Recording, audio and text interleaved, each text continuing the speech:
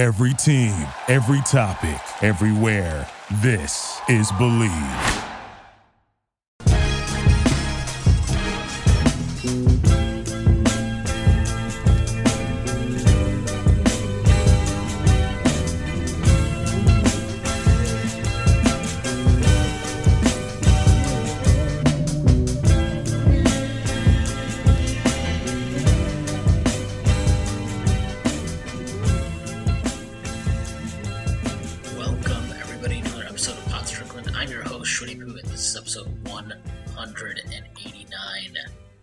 I'm joined, as always, by my co-host, Stacy. That's at StacyPan89. Stacy, how are you doing? Well, first, let me ask you a little something, KD. Don't you regret not coming to the Knicks?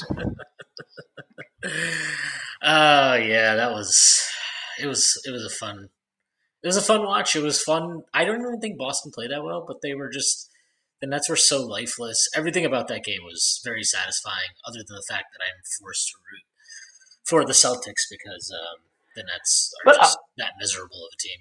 I'll say I like the Celtics players. I like Ime Udoka. It's just the historical stuff. Like, I hate Paul Pierce. I hate those teams. But I don't even hate Marcus Smart. I actually like the way he plays, but I know we differ there. No, I hate Marcus Smart. He can go fuck himself. So, like, Tatum is legitimately a fun player to watch. Like, I like Jaylen Brown. I always have. So, yeah, Jason Tatum is a fun player to watch. And actually, very interesting. Our guest today held the belief at the start of the season that Julius Randle was just as good, if not better, than Jason Tatum. Fuck off, man. His name is Tyrese London. That's at London City on Twitter. Oh, my fucking God. Tyrese, how are you doing? Great. Fun. I don't need this. I don't need this. when you come into the Schwinn Den, you get the horns. I don't know where that. It's a lot of things going on there. But God, I feel like fucking Villanova against Michigan right now. I just feel like I'm up. Ultimately, I went though. It's okay. Yeah. At least we got there. All right. But before we get started, I do have to make an announcement that the Strickland has a Patreon. You can subscribe to it. There's a number of tiers. There's a $6 tier that gets you access to Pod Strickland every Friday that I do with Prez. It also gets you access to the mailbag that I do every other week with Jeremy and Drew. Furthermore, you get access to the Strickland Discord where you can partake in yelling at Tyrese every day if you want, actually. There are further tiers. There's a $9 tier that gets you access to weekly articles by the wonderful Jack Huntley and Matthew Miranda, two of the best in the business. You also get access to my solo pod, Strick and Roll, if you want to listen to me yell even more about the Knicks. There are further tiers. There's a $15 tier, $30 tier, $50 tier, and a $100 tier. Those come with a variety of additional benefits like discounts on merchandise, live watch parties, listening in on pod recordings, and even potentially hosting a podcast alongside myself and Stacy and Prez if you want. But whether you choose to subscribe or not, none of this would be possible without you. So thank you. And without further ado, let's get started. All right, Tyrese, I wanted to have you on because I wanted to yell at you a lot. Yeah, I figured. Yeah. So let's get moving on this. All right, actually, this is a way to start it. I saw you had a tweet. I don't know when it was, maybe a couple weeks ago or something at this point, where you were talking about how the Knicks need to get high processing players. Yeah, high processing players. Or or functional processing players. Yeah. Now I have to defend this tweet. Okay. And I agree. Why do you remember all my tweets, bro? I agree with this take of yours extremely. I wish I could agree with something. I couldn't even agree with anything more than that tweet. So I find it very interesting that you believe this, and yet you want to keep Julius Randle on the team. And you think that he is somehow fitting into this high processing, quick processing, however you want to phrase it. I just would like to understand where you're coming from on this. And kind of on that note, I think like processing itself is kind of not a loaded term, but like what's your definition of it? I think would help. I think it's the ability to like just make decisions, the right decisions in a certain amount of time. You can make quick decisions, but you could also make like the quick wrong decision. if that makes any sense. You can be methodical and still be a quick processor. I think that's true. Again, I think I'm going to talk about last year a lot because it makes my argument. I'll also talk about a little bit the Nola days as well. With Julius, I think he plays best in pace. I think we can all agree with that. I think he has skill. Like, I'm not saying he's unskilled or anything like that. So, like, I think he plays best with spacing. He plays best with skill. He plays best with, like, being able to play in a situation where he gets, like, run the floor and everything. I think we saw it, like, on the West Coast where, like, he was basically pushing the pace and he was getting, like, 30 every game fairly efficiently. It was, like, around 58, 59 true shooting for, like, that stretch and everything. And it wasn't even like he had the jumper going. It was basically just, like, he was taking the opportunity to push the ball to the floor, being a bowling ball, and just getting to the line, like, 9 times a game. I'm not saying he's going to do that every game, but I think there's a world where, like, you could have a Julius Randle who just plays in a system where he gets to run the floor a decent amount. He gets to make decisions with the ball in his hand because he can pass to, like, open shooters. He can collapse defenses and make those reads.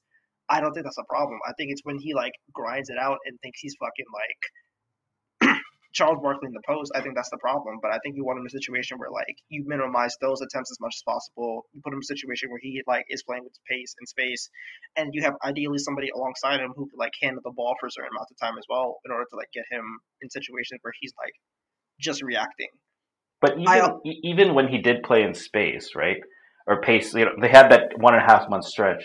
Don't you get the feeling like he kind of predetermines what he's going to, like, he almost always looks for Fournier on that, you know, like, he'll push the ball and then he's looking to turn around and kick it to Fournier for the trailer 3, right? I think that's fair, but all the same time, like, Fournier is a very good shooter, so, like, he's the guy on the team. Like, he was basically, in that lineup, he was basically the guy who, like, would take the threes, you know, like. Yeah, but I mean, you'd like him to have more complex reads, I guess. I would like that, him. right? Then again, like, giving him complex reads, a lot of that, I think, determines, like, shooting on the roster.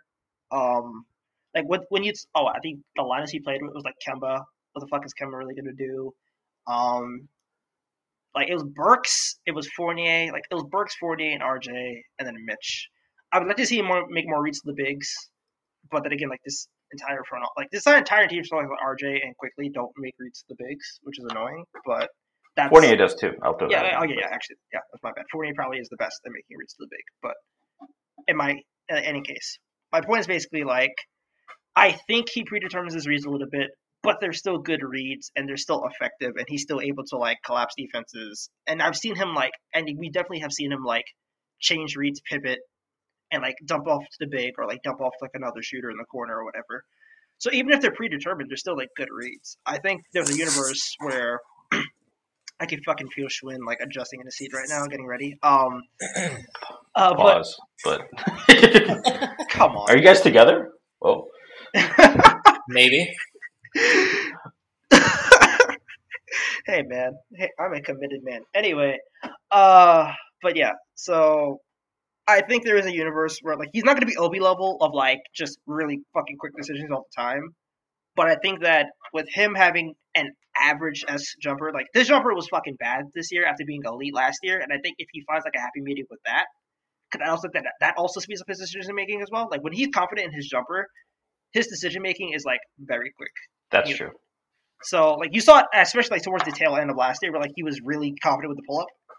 He would literally, like, pull up 6 seconds into the shot clock, bring the ball up the court, pull up, hit 3, get back. Like, I think his jumper increases his processing, if that makes any sense. Because when he's not confident in his jumper, you can tell. And when he's confident in his jumper, he's willing to let that shit fly. I think that's true, and I think I even noticed it. Why are we believing that he's going to be confident in his jumper? I think if the jumper is average enough, he will take more shots. But when he's not confident in the jumper, then I think he kind of just thinks a little bit more, and he's like, I don't want to take this shot. You take this shot. Somebody else take this shot. I'm not taking this shot. I think go ahead, sir. And this is what we want to. We're good with betting on this. This is the move to bet on the guy who has not actually shot the ball all that well over his career, except for one season. We're betting on like that. That's what we're doing here. I mean, I wouldn't say okay. He was a decent. Like, I think he's been a solid mid-range shooter since Nola. I think I can pull the numbers on that real quick. I'm pretty sure he's been He's been okay. He's been pretty okay. Okay, so, like, if he's let's say average 3-point shooter, solid in the mid range, like solid enough in the mid range. He probably needs to take less of them and get to the rim more. But like again, I think there's a way, especially with coaching, where you could like maximize Julius Randle. And I feel like my stance of Julius Randle has been he's a player that if you maximize can do a lot of different things very well. But he's as good as your floor and as high as your ceiling. Does that make sense? Yeah, I mean, I think that makes sense. There's a couple of things I'll add. One, he did actually change his shot profile this year. Yeah, I think he was. I can pull up the numbers real quick, but he was closer to 254. Like he was 254 at the rim, 137 in the mid range. Maybe 137, 10 to 16, and then he slightly upped his 3-point rate actually a little bit. Yeah, he was at 313. The downside is, I mean, I would contest the idea that he's been a good mid-range shooter. His first 2 years in New York, he was 40. He was in the mid 40s or low 40s. He was 43.9 from 10 to 16 feet, 43.4 from 10 to 16 the last 2 years before this one. And then from 16 feet to the 3-point line, he was 35.8 his first year in New York. Yeah, the 35.4. 41.4. Yeah, the fucking 16 to this like the long mid range was like his shot last year, and that shot dipped, and I think that's why where the mid range has like dipped for him in general. But like, even short mid range is fine. I feel like if he turned a lot of those like 16 to 3-point shots into like close, like a step closer to the basket, or just like going to the rim in general. I feel that again, like I get the idea. Like I completely understand people who want to like trade Randle, and like I get the sentiment. But for me, I feel like there's a talented player in there who can do a lot of things that are. But that's not really the only question here, though, right? Because we talked about the shooting, right? What if I told you his backup, according to Darko DPM, and if you want to downplay that, you can. Obi's like true shooting, right? No, not true shooting. His like expected 3-point shooting is 35.6. Randle is about 32.9. So already there's an argument. Now Obi's doesn't have a pull-up game, doesn't have a mid-range game. There's already an argument that catch and shoot threes, Obi's at least at that level. And then we're talking about kind of the processing and the ability to be used in the short roll more. And I do agree Randle is much more effective in that way. But if we're going to use a player like that at the 4, do we want to pay that player AAV $26 million for the next 4 years when we have a guy who's effective, at least that's more effective at some of those things in Obi, and also you don't have the motor issues? I mean, I think that's the real debate, right? Even if you think Randle is much more talented than he's shown this year, ultimately his role is going to be very similar to what Obi has already shown that he thrives in at a much lower cost. I think my counter to that would be like, I think Randle can do what Obi does, but I think there's also like Wait, no. Okay, let's hear me out. No, I'm talking about. No. Swin. What is it? What Randle would have to fundamentally change his entire approach to how he plays offensively to do what Obi does. Like, absolutely not. That is not. No, that's. But the counter to that is that in New Orleans he did play that way. No, he didn't. Yes, he did. He didn't. No, he didn't. No. Hold on. Yes, he did. Did he do more big man things? Did he roll to the rim more and all? Yes, absolutely. That does not. That is not what Obi does. Obi does That's so not much all more Obi than does. that. Yeah. I know. Yeah, Obi does way more than that. And even when he was in New Orleans, Randle has always been a terrible. He's always been a turnover machine because he is not a good processor and because he has a tendency to hold on to the ball and try to draw double teams for way too long before he makes a decision. He's not a good decision maker, and that bears out in his turnover numbers throughout his career. I completely reject the idea that he can do what Obi does because I think it completely minimizes what Obi does is actually very difficult. What would be those other things that specifically you'd highlight about Obi's game? I mean, there's a reason why the team's assist percentage skyrocketed when Obi was on the floor this year. They went from like 56.5 assist percentage when he's off the floor to 61.5 when he's on. Could that be better point guard play? Maybe playing more with Quickly and I think that might help, but I think it has more to do with. It has a lot to do with how Obi plays. He changes the way the Knicks play the game. You can see this in his starts. You watch again, I have said this on multiple pods. I'm going to continue saying it. I would highly encourage anybody to go back and watch the games that we played against Miami and Charlotte this year and compare the one start that Obi got against both of those teams versus the other games where Randall started.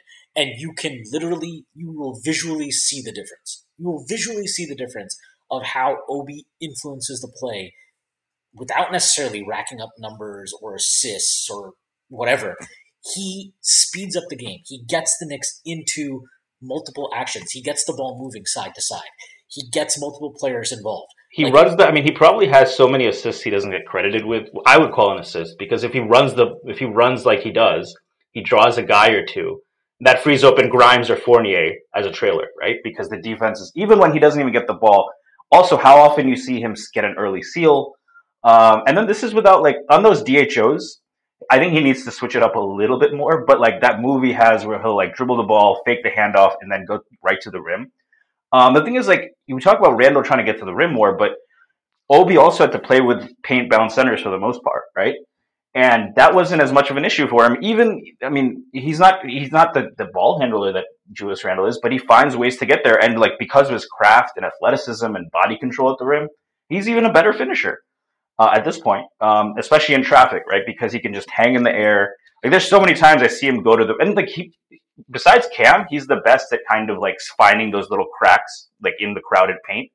Because there's so many times I've seen him go into the paint, I'm like, oh man, this is a charge. And then he'll just kind of glide into space, like do an up and under or something, and make some crazy finish. And, I think that those things matter a lot. And it's just stuff that Julius Randle isn't an above the rim guy. He draws a lot of fouls. And I think, like, if he ran the floor like Obi and he got those early seals, the few times he's done that, it's been very effective, but he doesn't do that. So you're betting on the shot. You're betting on his motor and his attitude changing, not just beyond what we saw this year, but beyond what we've seen from him in his career. I do think the fact that he plays 36 minutes doesn't help with that. I think if he played 30, that would be a lot better. But that goes back to the point that if Tibbs is coming, then a universe where you have both Tibbs and Randle on the roster is not very encouraging. So here's just a stat. Randle averaged 3.25 seconds per touch. Obi Toppin, 1.47. So forgetting what they even do with the ball when they have it, like, you're talking about, like, Randle has been here now for 3 years, and he has never he has never played in the way that he played in New Orleans or his last year in LA. Is some of that because we don't have a spread 5 look? Sure. Some of it can be related to Some that. of it is also, last year he needed to do that. RJ wasn't ready. Quickly, for all the great things he did, was still kind of ideally a guy who played a little bit more off ball or off another initiator. And then Randle didn't get a ton of minutes with Rose, but I think he was willing to defer more.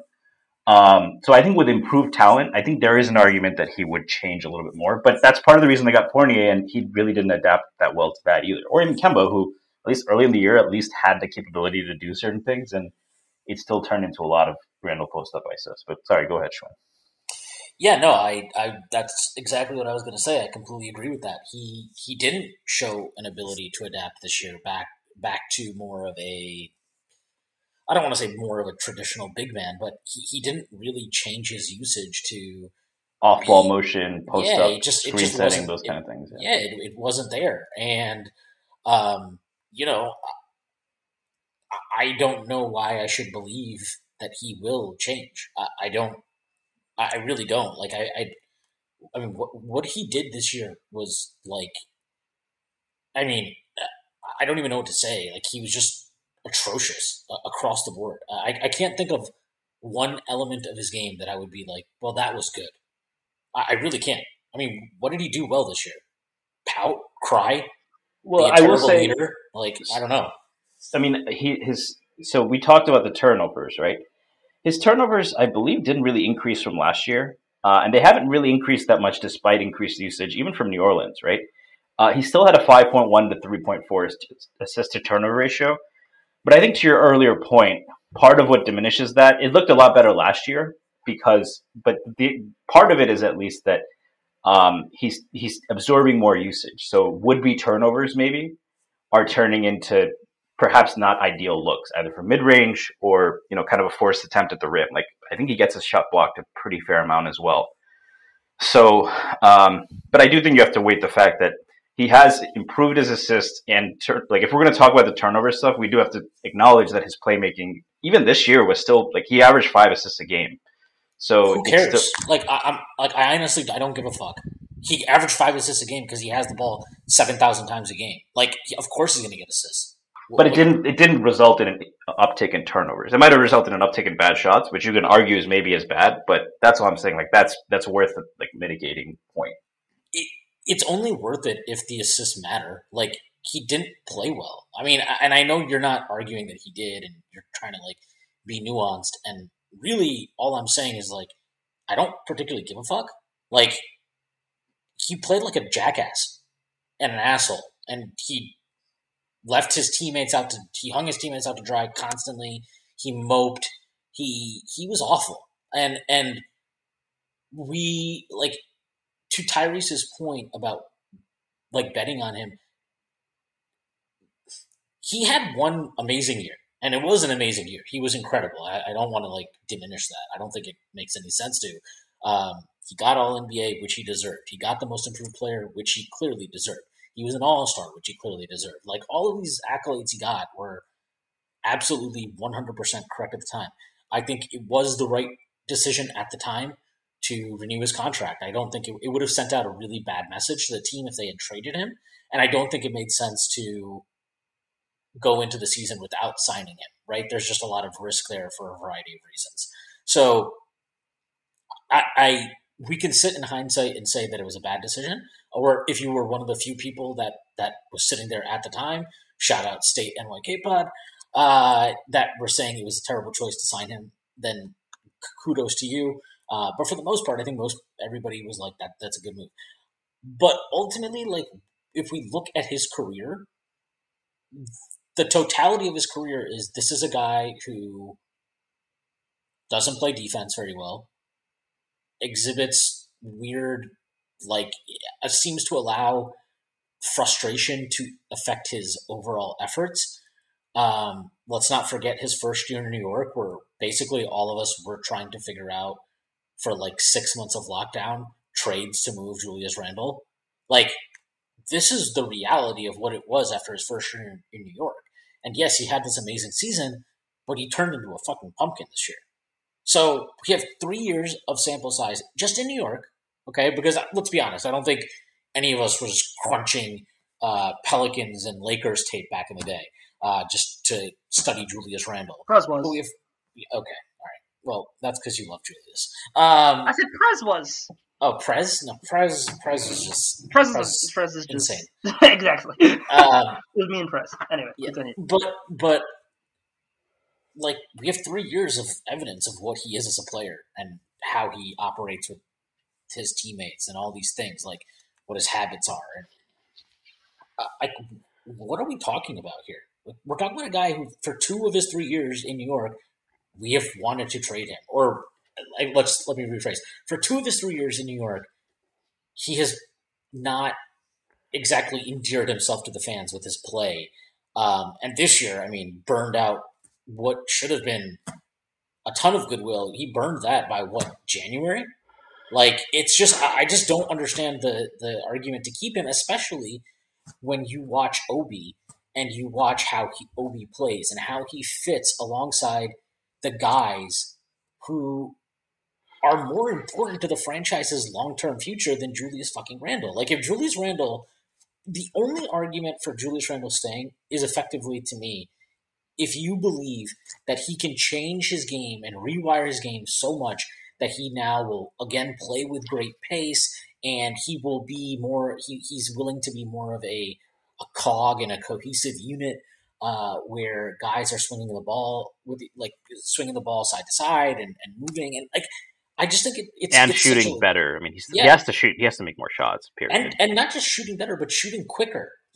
Not fucking getting the ball and then having to wait for the defender to close out on him, jab step 15 times before he does something. Sounds familiar. Yeah, exactly. Except he's not as good as that guy was. But it's just I don't know. Like I don't see it because I mean, I don't know about you guys, but for me, and this really, as I'm like randomly rewatching games throughout the season, um, it. Have you watched them 3 times yet, though? No, I haven't. Unfortunately, I'm only on my first rewatch. So You're a masochist for rewatching this season at all, by the way. in a few months, I'll be educated enough to talk to Tom Thibodeau about the season. Just pull up on Derek's flight. You'll be right there with him. But like, it's just palpable when you're watching this season, like these games again, how much of a drain he was, and then like literally as soon as he checks out of games, it's like exciting to watch the team, and it obviously at the end of the season when he's sitting out games, and then you see how they played, and it wasn't just like because Obi was shooting better, right? Like I really despise that idea that like it's just because Obi shot better. No, it's not just because of that. It's because of how he played and how the team played stylistically, and I have no desire to go back to, to believe in Julius rewiring his game and becoming less of an ISO specialist, whatever the fuck he's become in New York. I just don't care because we have this guy who already plays the way. Yeah, he does these things. And then on top of that, I also like the idea that if you get rid of Julius, it probably forces Tibbs, and it'll force him to play Cam at the 4. And that's another thing. If you rewatch the games again, because there was that stretch where Obi missed time, Cam at the 4. That was a really fun. That was a fun look. That was pretty cool to see. Not just look around. We created this. We created. Yeah, exactly. But it's just like I did say Cam before would work, and you were like, no, what the fuck? And I was like, yeah, it'll work. It's fucking. Well, he also plays in with RJ, so I think they have complementary skill sets at the 4, right? Like Cam gives you the length if you have kind of one of those stretch 4 types or the guys who are versatile, and then RJ is better as a rebounder and kind of more of the physical play, right? So when you play them together, they're kind of interchangeable at the 4 and 3, right? Because they can both play those. They're wings. Like that's the league. The league is just a bunch of rangy wings. As long as you have rangy wings, you basically could play them anywhere you really want to. But kind of believe it. Anyway. The other thing I'll add, so there is another part of the ball we've talked about less. Because here's the thing, I think Obi's defense is still a bit of a kind of, it's a little bit tough it's nebulous. Like anything else he does on the court, he plays his ass off. There's very few times I've seen where it's just a question of effort with him. But the reality is, and you've also seen flashes of him being able to move his feet, which was a huge weakness. But he did, we could not put him on Danilo Gallinari in the playoffs last year. That was not a great matchup, right? There's still those, like, it's as far as switching, or you don't want him ever playing drop coverage. And then if you telegraph that you're going to hedge with him every time, that's also problematic against good offenses. But what he does offer, and shout out Larry Israel, because I'm going to clarify the point I was making on Twitter, is that he offers secondary rim protection. He averaged a block per 36. Does that make him a rim protector? No, I'm not arguing that he's Mitchell Robinson or Rudy Gobert or something like that. But his role is not usually to stand in the paint and just keep his hands up. What he's good at is as a weak side rim protector, right? If he's on the corner, he moves he runs really hard. He's a pretty smart guy. And once it's just him and a guy at the rim, that's a matchup you take a lot of the time because he jumps really high. He's got like a 7'2" wingspan. And he's going to contest everything. And he's actually got a pretty good understanding of verticality. However, that's really a team defensive thing. And as many people will point out, in the playoffs, isolations become more important. There are matchups are important, right? We can argue that maybe it's overblown by like the ball don't stop crowd, but it probably is undervalued by people who act like team defense is everything. And that's something Julius gives you. So how do you weight those two things against each other? And Tyrese, I think with me and Shuin have been talking a lot, so I'm going to give you the first crack at that question. I think I would say. Oh, and sorry, there's one other thing. On top of that, also, there's a difference where Julius is probably a better rebounder.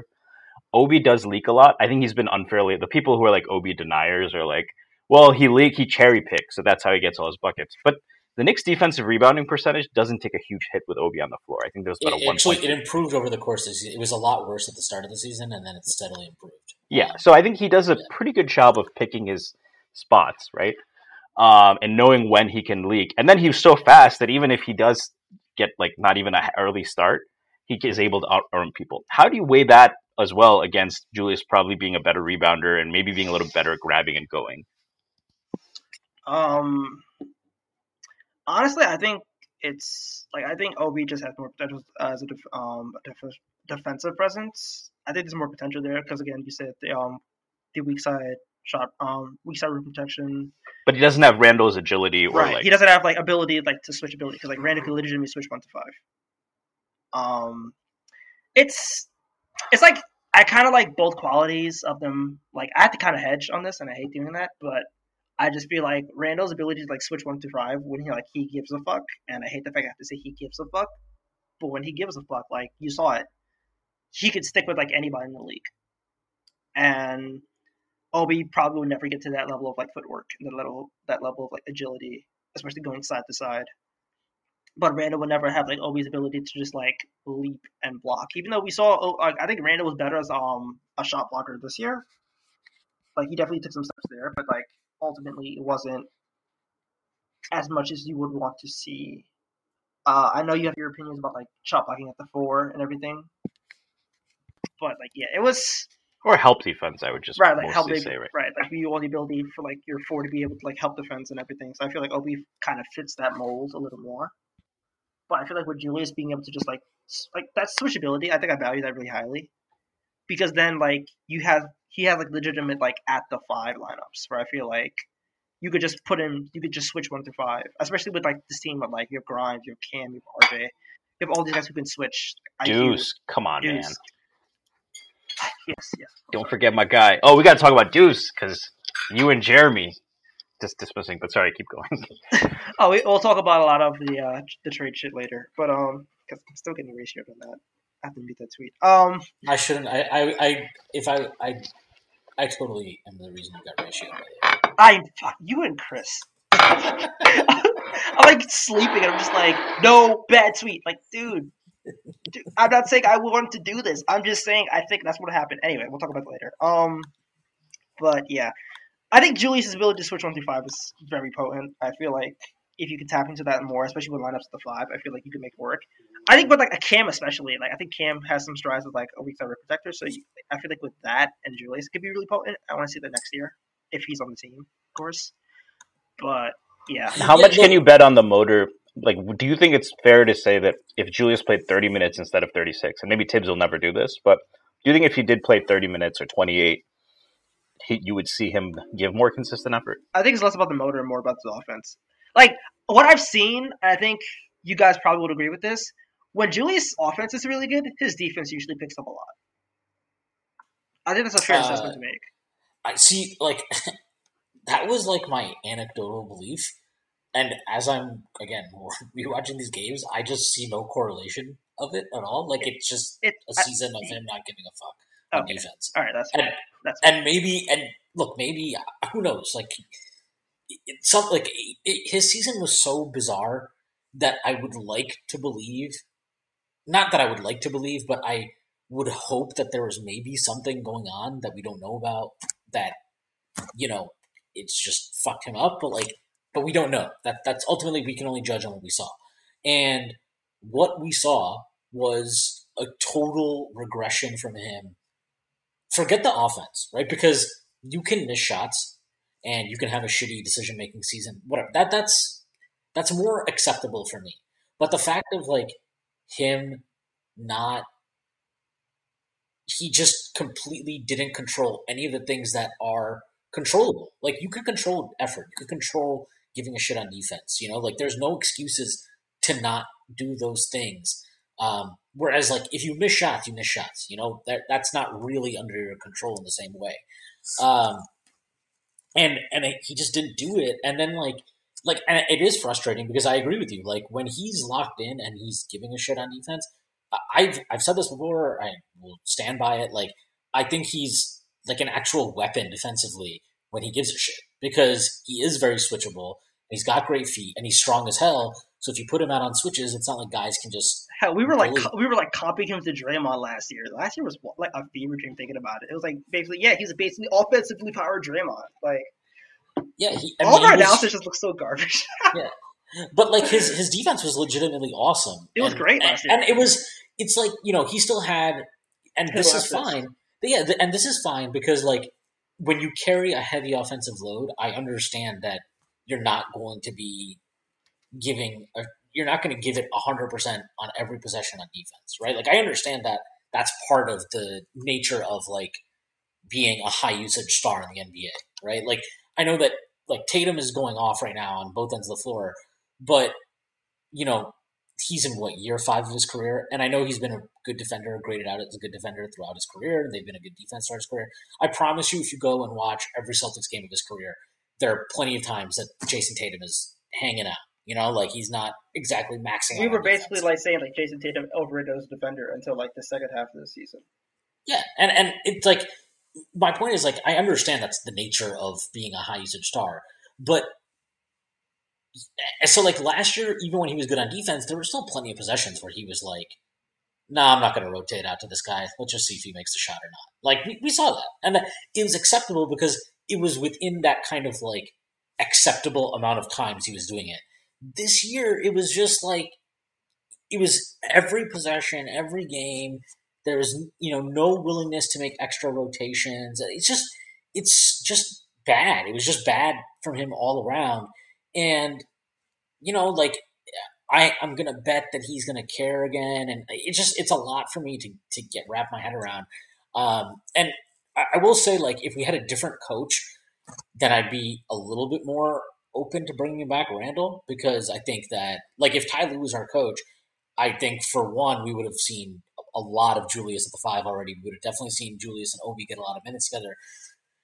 A lot of coaches, not just Ty Lue, and people will be like, well, you can't compare Tibbs to one of the best coaches in the NBA. I think most coaches in the NBA, if they had the same roster the Knicks had this year, would have played Julius. My dude, that's a fucking stupid thing, because like last year he was coach of the year. Would have played Julius what? Yeah. Sorry, what did you say? Please. That he would have played Julius and Obi together a bunch. Like I just think like that's not. It's not like people act like it's this outlandish, like super crazy thing that most like. It's like not that crazy, man. Like the Celtics are out here playing fucking Grant Williams and Al Horford together. Like really, like you can't try. Yeah, but both of those are. Grant Williams is more switchable than Obi, and Al Horford you can depend on defense. There's nobody was talking about Grant Williams being this switch monster defense guy. That was his profile out of college, and he wasn't that good. But he's more mobile. Now. He's more mobile and agile than. That's the thing with Obi, right? He's 99 percentile vertical athlete and horizontal speed. The thing with Obi is like he doesn't have that agility. He has the high hips. He maximizes as much as he can without it because of his effort. But, I mean, that is a thing, right? And with Horford and Randall are not comparable for all the reasons you mentioned. So, yeah, but, like, my point is, if you can play guys like that, of that profile, 6, whatever the fuck they are, like, Horford is 6'10", and Grant Williams is, what, 6'8"? 7. Yeah. 6'7", I think. Really. Yeah, whatever he is. Like, it's just not that outlandish to think that Julius Randle and Obi Toppin playing together in the year 2022 should have been like a viable option that we attempted. So it's really frustrating, but the reality is, and this is what it is. Like we can sit here and say, well, fuck Tibbs. Tibbs is here. Okay. Like Tibbs is going to be here. So it doesn't really matter. Which is fucking stupid, man. Like I bitched about this enough with the post-game pod. Me and Sam have tweeted about this way too much, but like I just hate the fact that like a lot of these roster decisions are made with the fact that like at least for half of the season Tibbs is going to be here next year, and I feel like that kind of just changes how we think about like what we want to do with the roster. I feel like if we thought Tibbs would be fired, I feel like there'd be more nuanced conversation, but the fact that Tibbs is coming back guaranteed for at least for the start of the season next year kind of just makes it so that now we have to like change the roster to fit Tibbs, even though we really shouldn't be doing so. But even if Tibbs was gone, right? I think it still comes back to the role we want is what pretty ideally suited for Obi. That's the role they're best in. So what is the case for keeping a guy who's, because I think if you look at how much Randall gets, he's paid like a top 40 player. So that's not some elite player. So again, I don't think this contract is as disastrous as a lot of people make it out to be. But how many guys? My thing is also like I think the bigger you get, the more problematic it is when you don't add value on defense at that level. If you're a guard and if you're really a top 10 or top 20 guard, that means that you're an elite offensive player. If you're sub 6'5" and you do that, if you're a wing, But even the wings, like if you Tatum, Paul George, Jalen Brown, even Luka is not terrible on defense, and maybe you guys disagree, but he was part of a pretty elite defensive team that didn't really have a rim protector. So those guys all add some value on defense. And then I think from 4s and 5s, like you have to be a plus defender, period. Otherwise, it's tough to see you being that kind of player. Where like even if you are an efficient offensive player, which Julius isn't right now. Yeah, no, I mean, and he's being paid maybe not like a Paul George, but he's being paid like a top 30, top 40 player. Like you have to add value on as a big. Collins. What? He's being paid like a John Collins, a Jaren Jackson Jr. those types. Like, I think what his NBA salaries right now is it's gonna dip too. Like especially next year when everybody gets extended. But like right now, he's getting paid like I believe a top. Let me check his like contract real quick. Give me a sec. But the way his contract shakes out, it's like top 8, top 9 for like his position. So yeah, I mean, but I still think those guys. Even Collins is not a good defender, but he gives you like he can jump. And they do kind of optimize around him. So maybe if you did optimize around Julius, it would be worth it. But finding a guy like Trae Young is not exactly easy, as the Knicks have found out the hard way.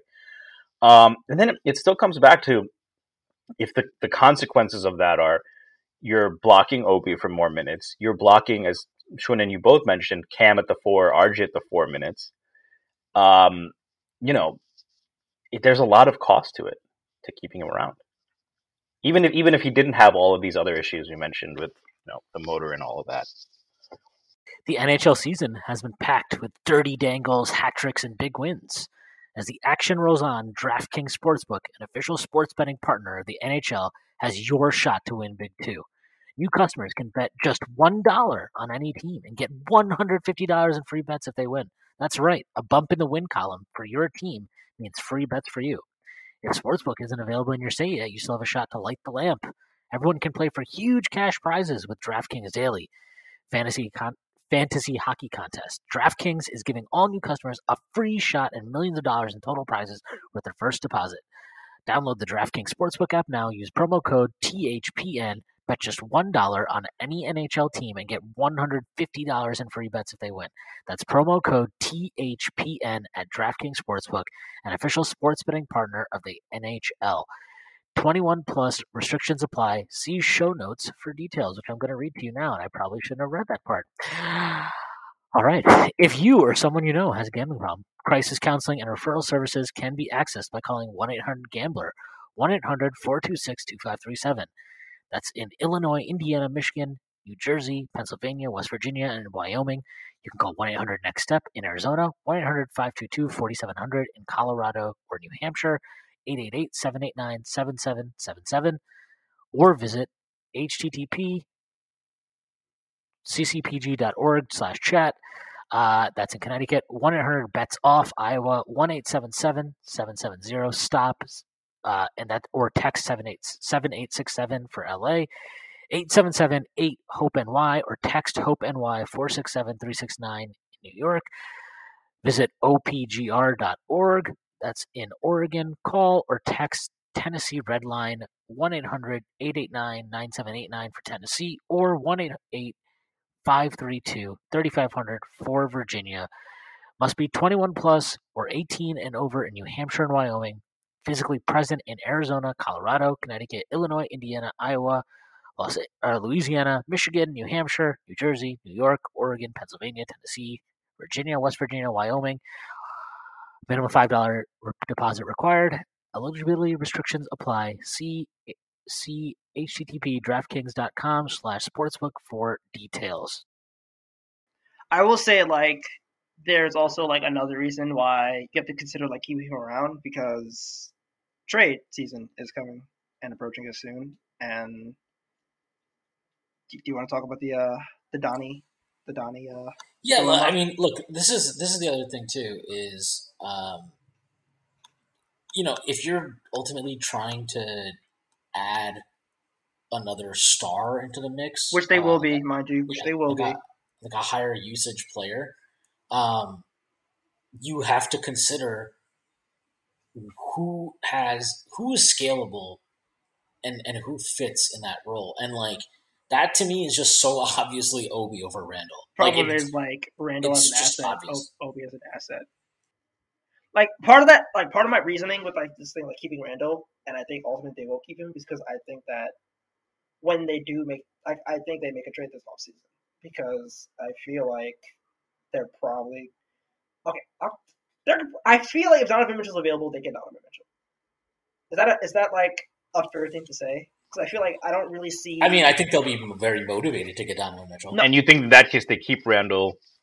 I think they keep Randall because like Obi's probably going out of the deal. But in that case, I'm not sure if that's true because Utah does have quite a few power forward bigs. Not really. I mean, like Pascal's expiring. They like Royce O'Neal a lot. Royce O'Neal is like a 3 though, and again, he's $8 million. Like you can definitely get him back in the deal if anything. I'm like, if you look at like the cap space like they have right now, like Bojan is really big expiring. He's getting older. I doubt they actually like want to extend him. They probably want to like trade him for something. But yeah, like, that's their 4. Their 4 is Bogdan Bogdanovic. Juan Hernangomez, like, doesn't matter. Like, they really do not have like stuff at the 4 long term. And I feel like if they're going to trade and blow it up, I feel like getting Obi back in the deal makes a lot of sense for them. And why wouldn't they want Randall in that case? Because I feel like if you're going to trade Donovan Mitchell, consider that they're a tax team and they're like knee deep in the tax right now.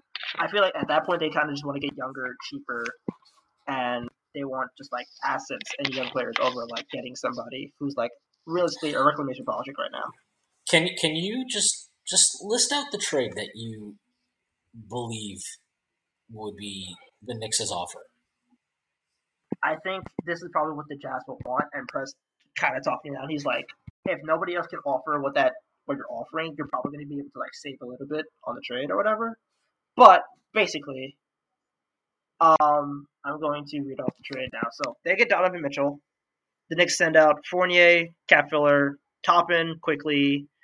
The lotto pick this year, the 223 first, and I was like, just as filler, maybe 25 swap. It wasn't a swap option, but like, yeah. So can you summarize like how many picks is that? So 3, it would be the lotto pick this year, the 223 picks, and like a 2025 swap, let's say.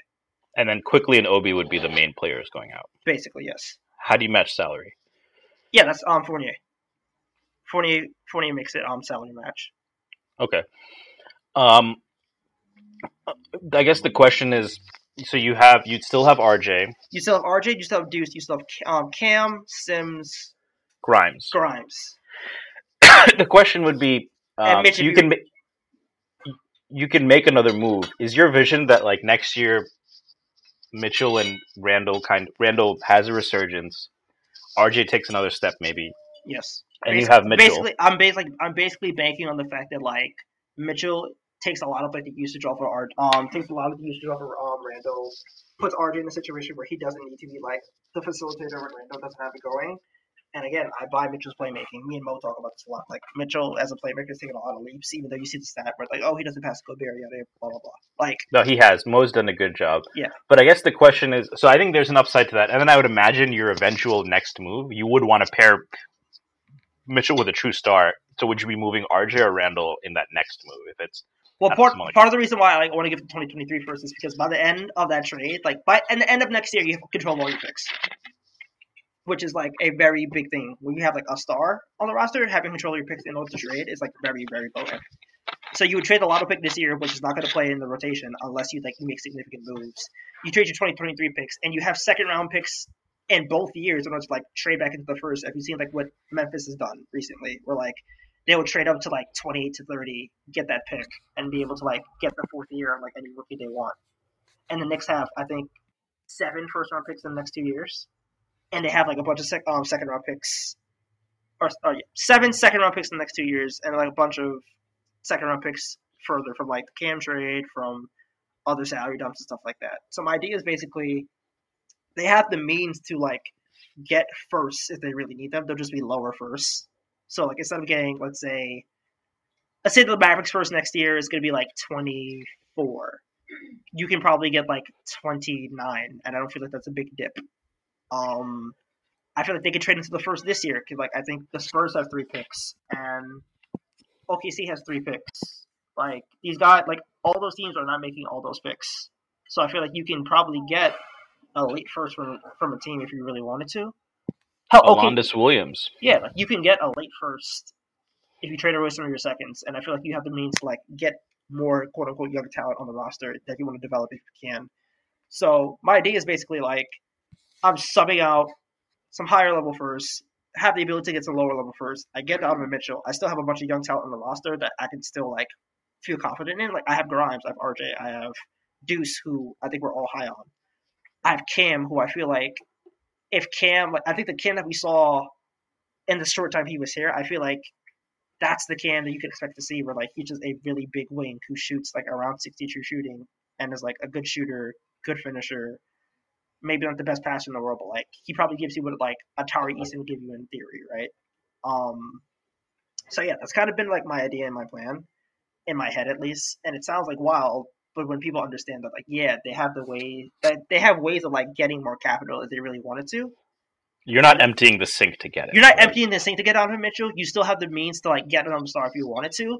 And, like, if Randall turns out to be an absolute disaster, you can get off of him with, like, a 2025 pick if you wanted to.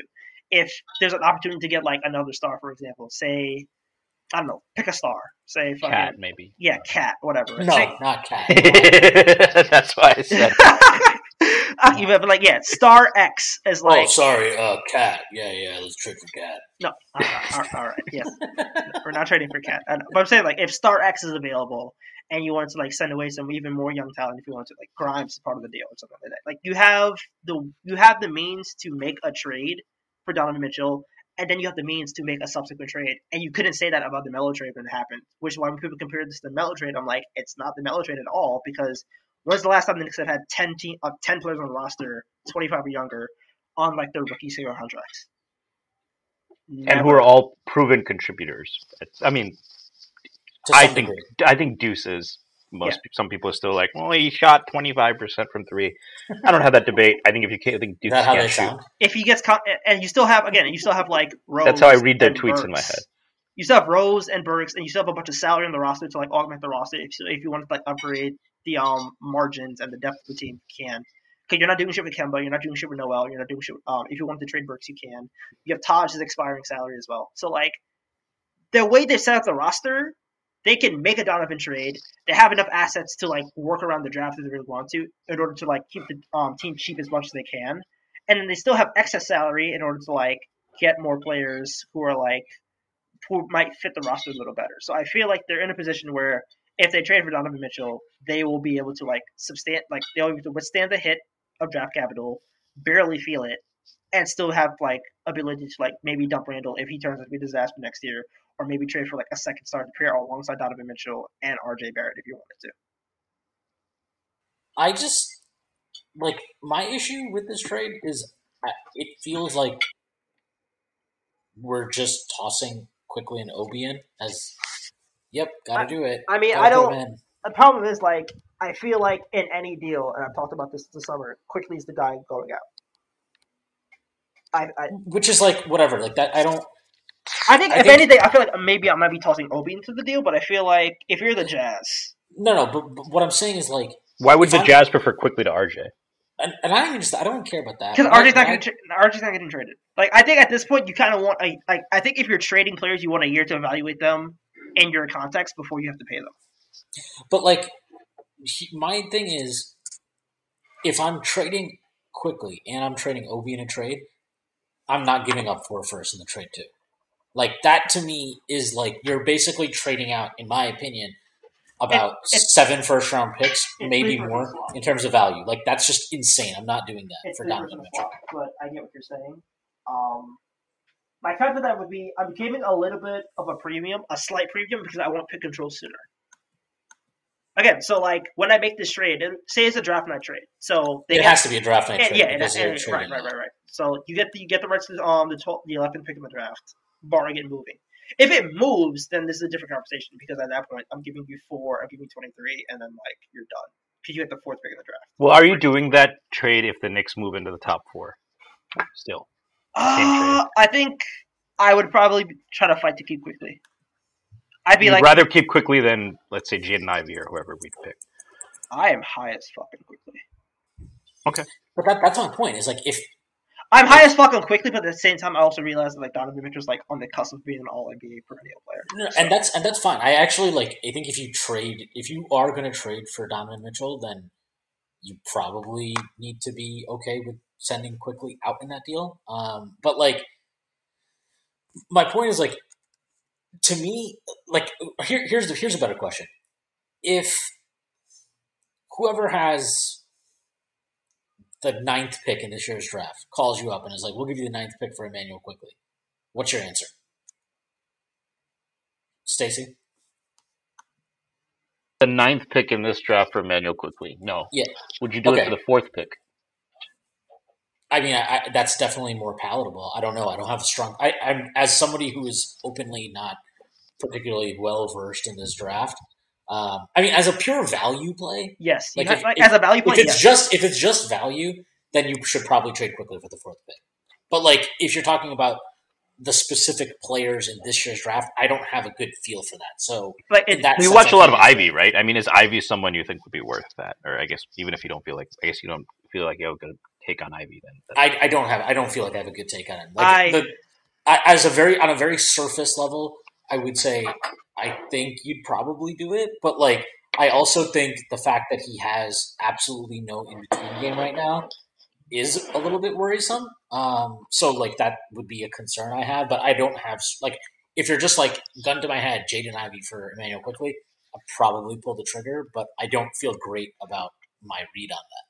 I kind of feel like if you don't pull the trigger on that, you kind of feel shit afterward. Especially if he like pops the way I think he'll pop. But yeah, like my thing is basically I think quickly is kind of the headliner of the package. I feel like, but I think the thing is like IQ and like 3 firsts is might be a little light for that, but at the same time, I really don't know what's beat in the package. I think IQ might be like one of the 10 to 12 best young tradable assets, and like he might be like 10 to 12. Yeah, I mean the other part of this trade that I don't like. The thing is, without knowing where our pick lands, it's kind of hard to wrap my head around it all. But like, I'll put it this way: if that pick jumped into the top 4, I would not. I would offer. This would be my only offer to Utah. I would offer the pick, and I'd offer Randall, and that's it. That would be my offer to them because I don't think they're getting a better offer from anybody. No team is putting up a better asset than that in a trade. It's just not going to happen. Yeah, that's an argument. That is actually an argument to make because I feel like at that point the 4th pick is worth it because they don't have picks. Like the thing with Utah is like they don't have picks, and you could argue that like Randall making okay money is better than Jonathan making max money, and they're redeemed a lot in the tax. And I also think that if they're going to do if they're trading Mitchell, they're basically telegraphing they're probably going to trade Gobert and nuke this thing, which I think they'll probably end up doing. I'm not convinced. I think if they trade Rudy first, I'm not convinced that means they would trade Mitchell because I do think there's an argument that they're like, hey, give us 1 year. We're going to try and retool this thing around you. Look at what Dallas just did. And then they'll fucking they'll it'll be so and then it's next year or something that they trade Mitchell. But my point is this: if they do trade Mitchell, I think they're blowing it up. They're rebuilding. I think there's an argument that that Julius is a rebuilding team that is looking to churn assets is an interesting buy low on because we saw this with OKC, right? They took on Chris Paul, who was seen as damaged goods at that time. I mean, people were talking about him as like a untradeable contract, right? Which is why they got 2 firsts and 2 pick swaps for him. But like he had a good year and then they flipped him, right? Like I think Julius, for a rebuilding team, there's value in, okay, this guy sucked ass last year. His contract has 4 years left on it. Let's see what we can do with him for a year. Let him get his numbers up. Let him kind of get his confidence back and all this kind of shit. And maybe in a year's time, we can flip him to another team now and get assets on that end too. But like the main thing here is if you're looking at a Donovan Mitchell trade, who else in this league is going to be aggressively pursuing Donovan Mitchell, right? Like, I think you could say Miami would be in the mix. There is a team that has a pretty intriguing young player that I saw a trade mentioned. That's Cleveland, because they probably move Sexton. But they don't have picks. They trade their pick to Indiana, and the fourth pick is always that's better than Sexton. Like, it's just a better asset because you have to pay Sexton. No, if we get the fourth pick, you're saying. Yeah, that's what I'm saying. I'm just saying that quickly as the centerpiece, there are teams that can beat that. Like the centerpiece basically you banking Colin Sexton. Like, you either have to bank on Colin Sexton when you pay him after him coming off from a meniscus injury, or you have to bank on like Tyler Hero getting a max because Tyler Hero will be getting a max at that point. And it feels like, why would you just trade Donovan Mitchell for Tyler Hero and a max contract? It just kind of feels short. It kind of feels like you're going back asswards. You're trading Donovan Mitchell for a worse player, not much of a pick return, and you're still in the luxury tax. Okay, what about Golden State? Or does the same thing apply with Poole? They wouldn't trade. They're not trading Poole. They're not trading Poole for Donovan Mitchell. They would trade Wiggins. They're probably going to move on Wiggins this offseason just to, like, pay Poole. So, but like, even like, they're not. You don't think they would trade Poole to pair Donovan Mitchell with Curry or because of the age? You think? No, I just think that they love Jordan Poole, and they probably think the difference between Poole and Donovan Mitchell, especially considering the fact that Poole already is like plays exactly how they like to play. He's well versed in all the Golden State shit they do. Yeah, they spent a year trying to get him to play like Steph Curry, and now it's paying off. And like they're not moving off that, especially since I think they're probably going to win the championship. They're not doing that. Yeah. Bold prediction there. Yeah, I don't think they're going to do that. They do have the one guy, especially the way he's played against Jokic, who, if they did meet Milwaukee, I think that's the only team that has Looney. Yeah, that's what I'm talking about. No, but I want to go back to the Miami thing because you say Miami is nothing, and I disagree with that because whatever you think about Tyler Hero and Tyrese, I know he's your favorite player of all time, but like, okay, let's just be fucking honest here. Utah would definitely have some interest in somebody like Tyler Hero. Is that? I think they'd have interest in Tyler Hero, but the idea is like Tyler Hero is going to get a max. Like, the big thing is like, do you want Tyler Hero on a max contract? That is the big determinant. But they might though. My thing is like, I think there are teams that will want to. They might. Yeah, exactly. But like, I think there are teams that will definitely feel very comfortable with like, hey, look, this guy put up what is he averaging this year? Like 25 and 3 off the bench or something. He's playing like 30 plus minutes a night, so he's still playing like starters minutes. But like, there are teams that are going to look at that and be like, third year player. I think he's 21 years old. They're going to look at that and they'll be like, you know what? Yeah, like they're going to look at that and be like, yeah, you know what? Like, this is a great. Wow, this is like amazing that we can get this. If we can get this guy for Donovan Mitchell, that's totally worth it.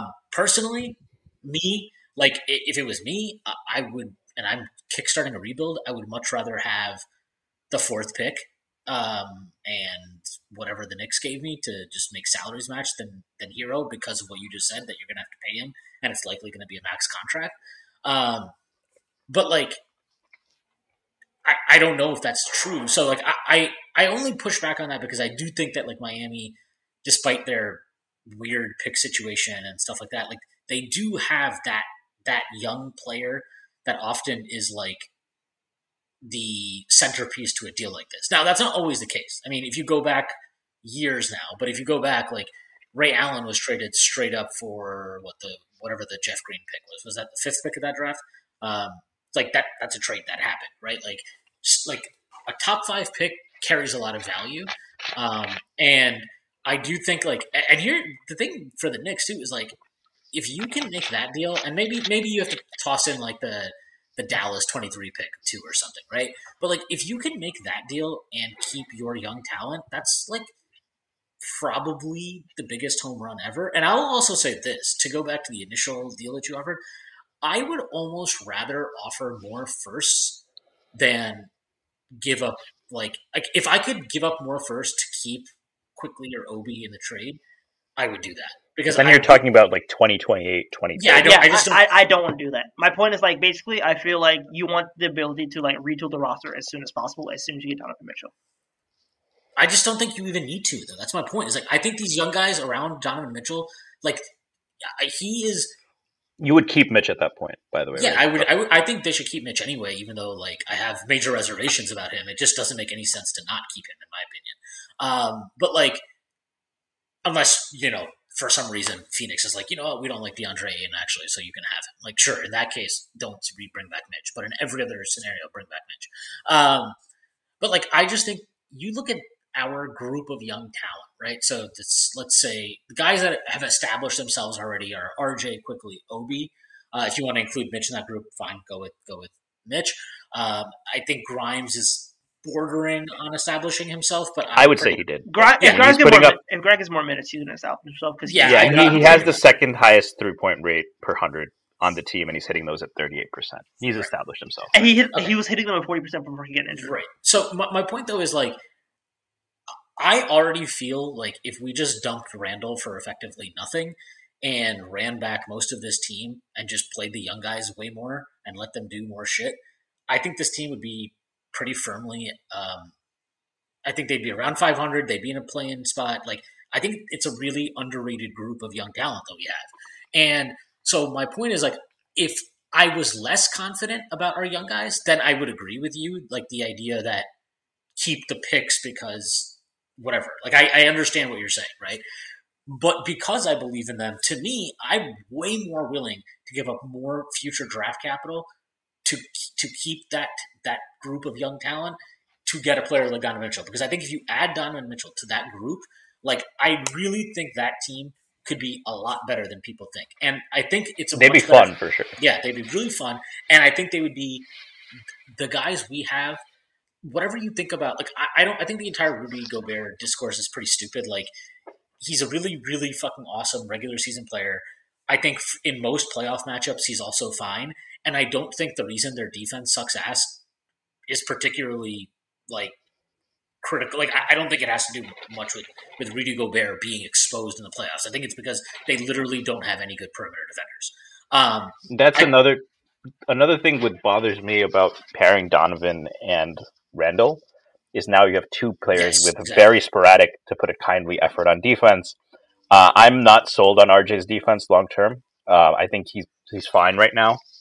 Adding value from that position, I'm not convinced that that's something we've seen consistently from him. Yeah, I think it'd probably be like Grimes doing like the Spider-Man 2 holding the train scene. But like, and then you have Mitch, so you'd have Mitch, so that would help. But I don't think that's a good defensive team. Yeah, and I think they could get to like average. But like that's to me is like, if you could keep your young guys and add Mitchell, like that's another reason why I think we are really well suited to a player like him, because guys like Quickly and Grimes and Obi and like just the fact that they're willing to make those extra rotations and run around and tag the roll man and recover out to their shooter, and then like all that kind of boring stuff that requires a lot of effort, boring effort, right? Like they're good at that.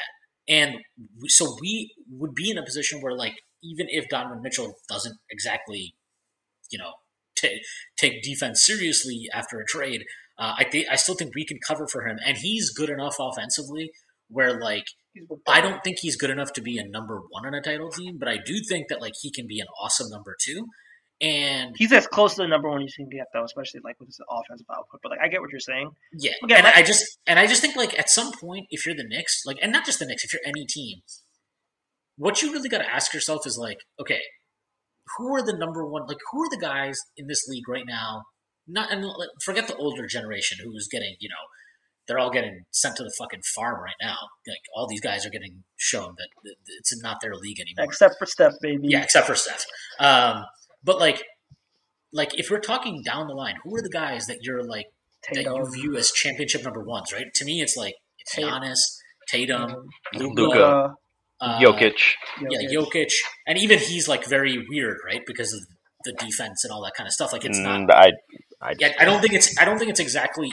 I think he's definitely a one because of how absurd his offensive skills are. But I think he's a little bit tricky, is all I'm saying. And I would say like Donovan Mitchell's like. I don't know if he's like in that chair, but I feel like he's right on the cusp. I mean, there's like a Donovan Mitchell pretty similar to like Kyrie, like a really awesome offensive player that you're not quite like. He's not really a point guard, though. You know what I mean? Like, Mitchell play makes and he does it pretty well, but he's not a point guard. He's not like somebody that you're like, has command of let it be a really good fourth guard off the bench. Exactly. Yeah, but you don't want him in ISO situations. Yeah, he's gonna get exposed. I mean, I would push back on him the Kyrie comp because since Kyrie's been 24, he has not put up a season of less than 58 troop shooting. We know obviously the difficulty is absurd. Donovan Mitchell is like really high usage and like decent efficiency on like obviously a pretty absurd shot diet in itself. But like Donovan Mitchell is at 57 right now. So he's never even put over 58. This is a career high this year in terms of true shooting. He's 25. So I think Kyrie for his game is absurdly efficient. And Mitchell is a notch below that.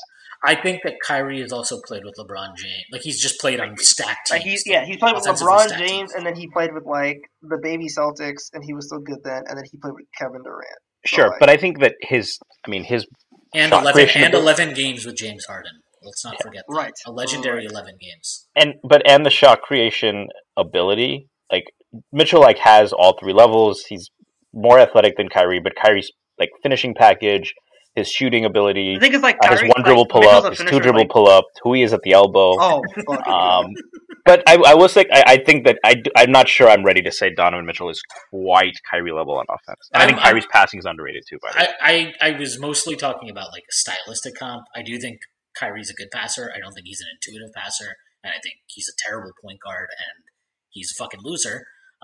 Who gets outshot apparently by Bruce fucking Brown in critical must-win games. It's never a must-win game in Brooklyn. Nobody gives a shit. That's true. But like, I just think if you like Mitchell, I mean, if you just look at his numbers, and Prez has talked about this a bunch, but like, he's like an awesome spot-up guy, but he never gets to take spot-up shots because he effectively has to create almost everything for them in the half court, and that was supposed to be a thing that getting Mike Conley helped with, but like Conley is just doesn't have that burst anymore. Like he's not that level of creator anymore. He's not, at least not the level of creator at this point that they thought they were acquiring. Bogdanovich is he's a good scorer, but he's not, you know what I mean? Like he's not bending defenses and creating a bunch of quality looks for Mitchell. Mitchell has to create most of his own offense. He takes a shit ton of pull-up threes. And I just think that like, I really feel like this group of young guys we have, they don't have that top end scoring option. Maybe RJ develops into that guy or quickly or Obi or whatever, but like they don't have that currently, no matter what we think about them. And but they do like share the ball well, right? Like they do create offense for each other pretty fucking well, I think. Now, they're good at creating micro advantages and then compounding those. They're not good at creating like massive advantages, right? But I do think like now, if you add Mitchell into this group, like it benefits him and it benefits them. I really think like if there's a way to just throw a bunch of picks into this deal and get it done, I would be okay with that. I think like even if it made me queasy for the reasons that Tyrese doesn't want to do that, because it's like you're effectively betting huge that like this group is going to be so good, and also that you can make moves with your players as the centerpieces down the line. And because the other drawback of that is they're going to like quickly and OB after next year are eligible for extensions. RJ is going to get paid after next year. Cam would have to get paid after next year. Grimes and Deuce are less proven, but so you have more leeway with them. Mitch is going to get paid, but I think they'll have him on a decent deal. So to Tyrese's point, like the value of these players is going to diminish unless they make huge star leaps, which it'll be hard to do when you have like three guys eating usage like RJ, Mitch, and Randall. So like my point is effectively this: it's like Donovan Mitchell. Oh, I was like, sorry, I forgot like the two Mitches. I have to like get used to that. Wait, in your trade with the extra picks, you would still be keeping Randall? Sure. Yeah. No, I would. Randall was gone in the trade. For him, for Schwinn, Randall's gone. For me, Randall would stay. Randall's very close to Tyrese's heart. Which is weird, because last year I was like pushing the fucking bandwagon. Now I'm like, So then it is a little bit easier to bet on a star turn from either RJ or I think RJ and Quickly would be the most likely candidates. Obi would probably I think he would be terrific with Donovan Mitchell. He'd really thrive. Like Obi would be really good with Donovan Mitchell. But the problem, like I think, but it wouldn't. People wouldn't view him as like a number one star. So the problem is if no one takes that leap, and I'd also argue that quickly, I wonder if Tibbs would play them together. I also wonder how much of there is an overlap. If Quickly's best skill is pull-up shooting, and that's obviously something Donovan Mitchell is elite at. They're not similar players, but they are similar things that they do well. And Donovan Mitchell gives you that would be like why I would see it a little bit more Tyrese's way, because I do wonder if Quickly even has the room to take a star turn. And then if you have to pay him, how much does his value diminish? But sorry, go ahead, Tyrese. Yeah, my point is basically like you also have to consider like guys are getting paid soon, so you kind of want to keep the team cheap. Like I don't want to be freely paying luxury tax on this team for like a few years, which is kind of where I'm at.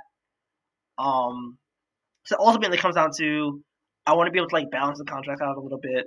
I want to be able to still have like young players on the roster, and I want my picks. I want the picks especially because I feel like when you're getting into star trades, I think you need picks. And picks are like the currency that makes the engine run. So I feel like when you have less picks, it's harder to trade for a star. They're like NFTs, right? It's fucking it's Dinwiddie coin, right? So yeah, I feel like you want younger players on the roster. You want picks, especially. Also, like it's good. Like if you trade a bunch of your picks out, like you still want the ability to you want safety nets for first round picks. That just feels like that's kind of how you want to deal. I feel like when you don't have first round picks, it makes it harder to update the roster or upgrade the roster rather. The Clippers are doing it because Steve Ballmer has more money than God, right? But in most cases, you usually don't have the ability to do that.